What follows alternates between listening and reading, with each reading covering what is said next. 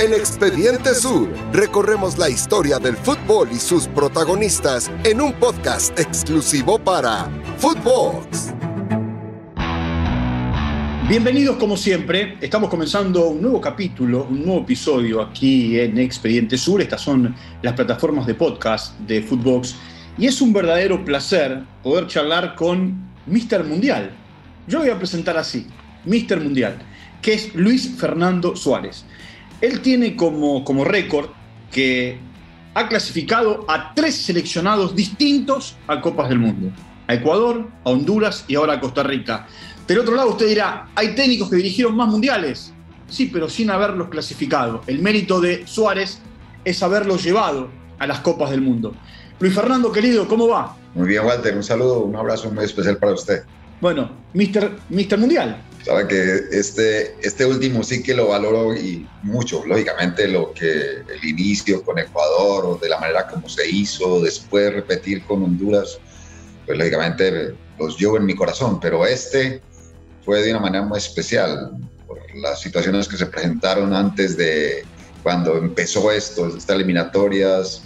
Bueno, yo recién creo que, estoy por cumplir un año solamente aquí en Costa Rica y lograr todo esto en ese tiempo lo valoro como muy grande, o sea que creo que esta vez sí me gradué como entrenador. Ahora, la gente tiene que saber, primero que sos un entrenador muy reconocido, con un paso por muchos lugares y siendo campeón, pero que vos en un momento determinado, vayas a saber por qué, ahora me lo vas a contar, yo digo, por qué cuestión de la vida, eras futbolista, pero también eras asistente en un seleccionado juvenil. Sí, así empecé. Bueno, en 1988 yo era jugador de Atlético Nacional. Francisco Maturana era el técnico de Atlético Nacional y a la vez también era el técnico de la Selección Colombia. Claro. Era una cosa rarísima en esa época, se podía presentar esos casos.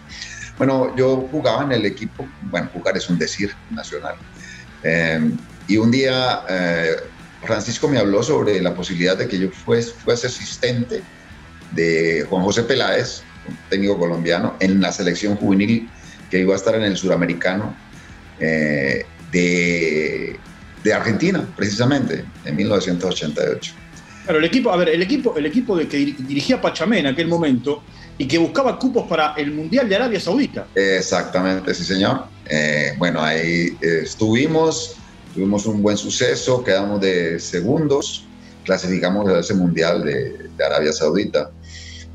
Yo después, cuando regresé, seguí trabajando como jugador y luego a principios del siguiente año, en el 89, estuve en el Mundial, estuve de asistente técnico y regresé a la Copa Libertadores de América, donde quedamos campeón nacional de Copa Libertadores. O sea que fue una situación muy buena, atípica, pero que la disfruté bastante. Ahí empecé mi labor como entrenador. Después me di cuenta de que tenía muchas cosas por aprender. Ahora, hoy, por supuesto, con el diario del lunes, como decimos habitualmente, es mucho más fácil. ¿Qué nenes tenías en aquel equipo? Córdoba, Valenciano, Bermúdez, por nombrarte algunos. Era un equipazo, era un muy, muy buen equipo de fútbol, que mire cómo las circunstancias. Yo jugaba con algunos de ellos, o en contra de ellos también, porque yo era jugador. Pero después empecé a admirarlos y cómo creció cada uno de ellos individualmente fue algo bien importante. Uno se pone a pensar respecto a cosas, hitos o momentos en los cuales dice uno, ¿por dónde empezó Colombia a funcionar bien? Y lógicamente siempre lo va a mencionar a Maturana con esa clasificación al Mundial del 90, pero hay que pensar también en los que después tomaron como la posta, y esos eran los Córdoba, los Bermúdez, los Valenciano, que nos hicieron sentir muchísima alegría, ¿no? Luis Fernando, yo entiendo que vivas esta clasificación por el corto tiempo de una manera muy especial. Ustedes, los entrenadores que llegan a las Copas del Mundo con gran esfuerzo, como te ha ocurrido a vos en las 3 oportunidades, deben valorarlo de una manera muy especial. Pero Walter, esta sí que fue bien complicada, porque primero, bueno, cuando yo llegué acá, como le dije recién hace un año, que había una situación en las cuales no había, el equipo no estaba funcionando bien. Es más, las estadísticas que se estaban manejando era que hacía más o menos 2 años que Costa Rica no ganaba ningún partido internacional. O sea, había, pues lógicamente, una dificultad grande que había que solucionar.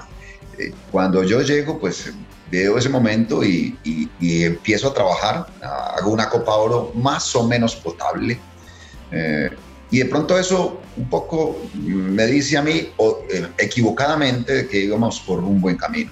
Cuando empezó la eliminatoria, sí que ahí fue tremendo lo que pasó. Nosotros los primeros 7 partidos de este octagonal, la primera vuelta hicimos 6 puntos solamente.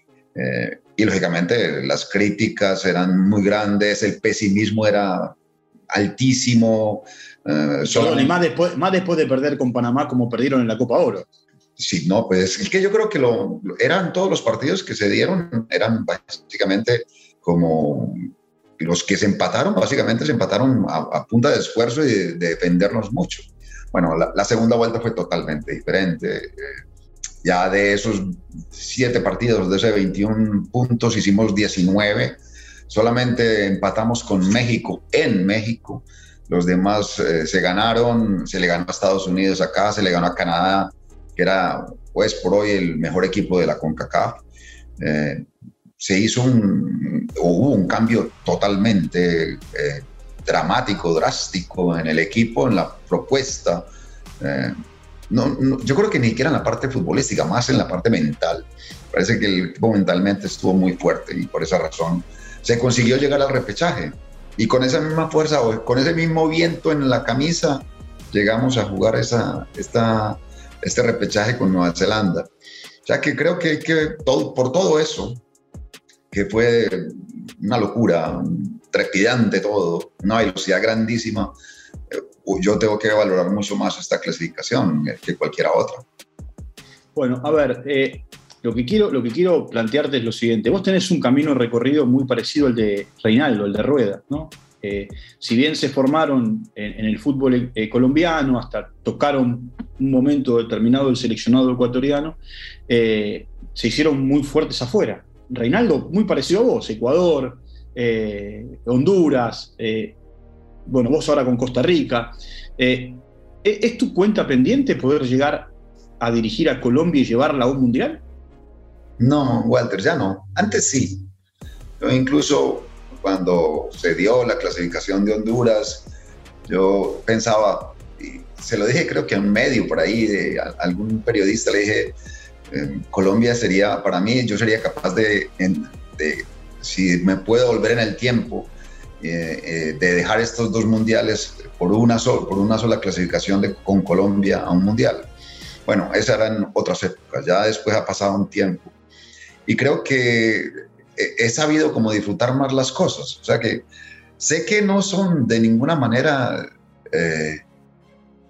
casuales las situaciones que se dan. Por alguna razón estuve por fuera y creo que bien, por alguna razón también Colombia estuvo muy bien, porque lo de José Pekerman fue muy bueno, o sea que no le daba espacio a ninguno por todo lo que hizo Pekerman con la selección. Entonces yo ya creo que lo más importante para mí hoy es como vivir este momento y vivirlo bien. O sea que ya no es antes sí lo tenía como algo por conseguir. Ya si se da, bien, si no, también. Bueno, ahora, vos por supuesto sabías con quién hipotéticamente te iba a tocar, y los otros no, sabían que tenían 2 frentes. Cuando vos viste que en el sorteo te caía Alemania y España, me acordé de Jorge Luis Pinto y dije, ojalá me atrape el espíritu de él para cuando él estuvo en Brasil en el 2014, que nos estaba enfrentando a Uruguay, a Italia y no me acuerdo otro. Eran 3 campeones del mundo. Sí, terminó, y Inglaterra terminó pasando. Eran 3 campeones del mundo y la cenicienta era Costa Rica, y Costa Rica quedó de primero. Y Costa Rica no perdió ni un solo partido, perdió por penales contra Holanda. Y me puse como a idealizar eso y dije, bueno, al menos hay un inicio. ¿Y cuál es? El que Keylor estuvo en ese 2014, Brian estuvo en ese 2014, Calvo, Joel Campbell, Celso Borges, en fin, 5 o 6 que ya esa historia la vivieron y que al menos es el inicio para mirar que esto es competir. Lógicamente yo no voy a negar que los favoritos son ellos, pero si hay un mensaje que yo siempre le doy a los jugadores es ese favoritismo ellos lo tienen que marcar o recalcar en el juego. Entonces uno nunca debe pensar en que puede o ganar o perder antes de un partido. Uno puede ganar o puede perder después de un partido, después de que el otro equipo sea superior. Básicamente ese es el inicio de esto. Después hay que trabajar mucho, reconocer los trabajos de ellos como debe hacerse. Hay que ser muy serio en el estudio de cada uno de esos equipos. A mí me cuesta decirte profesor Suárez porque tenemos una relación de amistad de mucho tiempo, pero sí, profesor Suárez, lo mejor. Luis Fernando, sabes que te quiero mucho, te mando un abrazo grande, que te aprecio y que los éxitos de los amigos muchas veces son festejados por quienes no tenemos que ver con los países o con la gente donde ustedes se desarrollan. Así que muchas gracias. No, Walter, antes muchísimas gracias por la invitación. El afecto es mutuo, el respeto es muy grande, o sea que cuando yo siento que la gente amiga está contenta por todo esto, eso todavía me sube mucho más. O sea que muchísimas gracias por estar ahí y muchas gracias por la compañía. Bueno, Luis Fernando Suárez, como le dije en el arranque, Mr. Mundial, ahora irá con Costa Rica a Qatar en el mes de noviembre. A todos ustedes un gran abrazo, nos vamos a reencontrar en cualquier momento. Sigan suscribiéndose a las plataformas de podcast de Footbox y allí nos reencontramos como siempre en Expediente Sur. Un abrazo grande y será hasta cualquier momento. Chao, hasta la próxima. Esto fue Expediente Sur con Walter Zafarian, exclusivo de Footbox.